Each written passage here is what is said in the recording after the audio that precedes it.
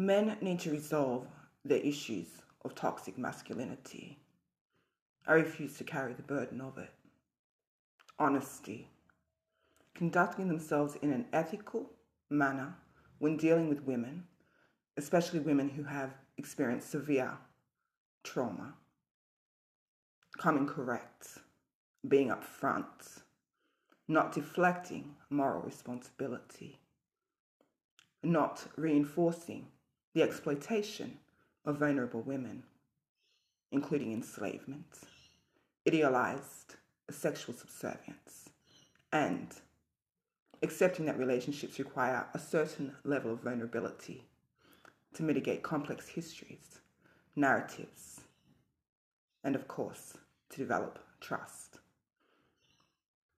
Emotional honesty allows for true heart-to-heart communication.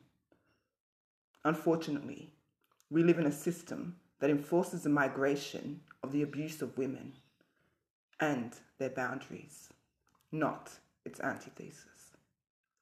Cowardly attacks, childishness, and unreliable communication consistently surface and resurface, masquerading itself as considered or thoughtful. Let's call it what it is.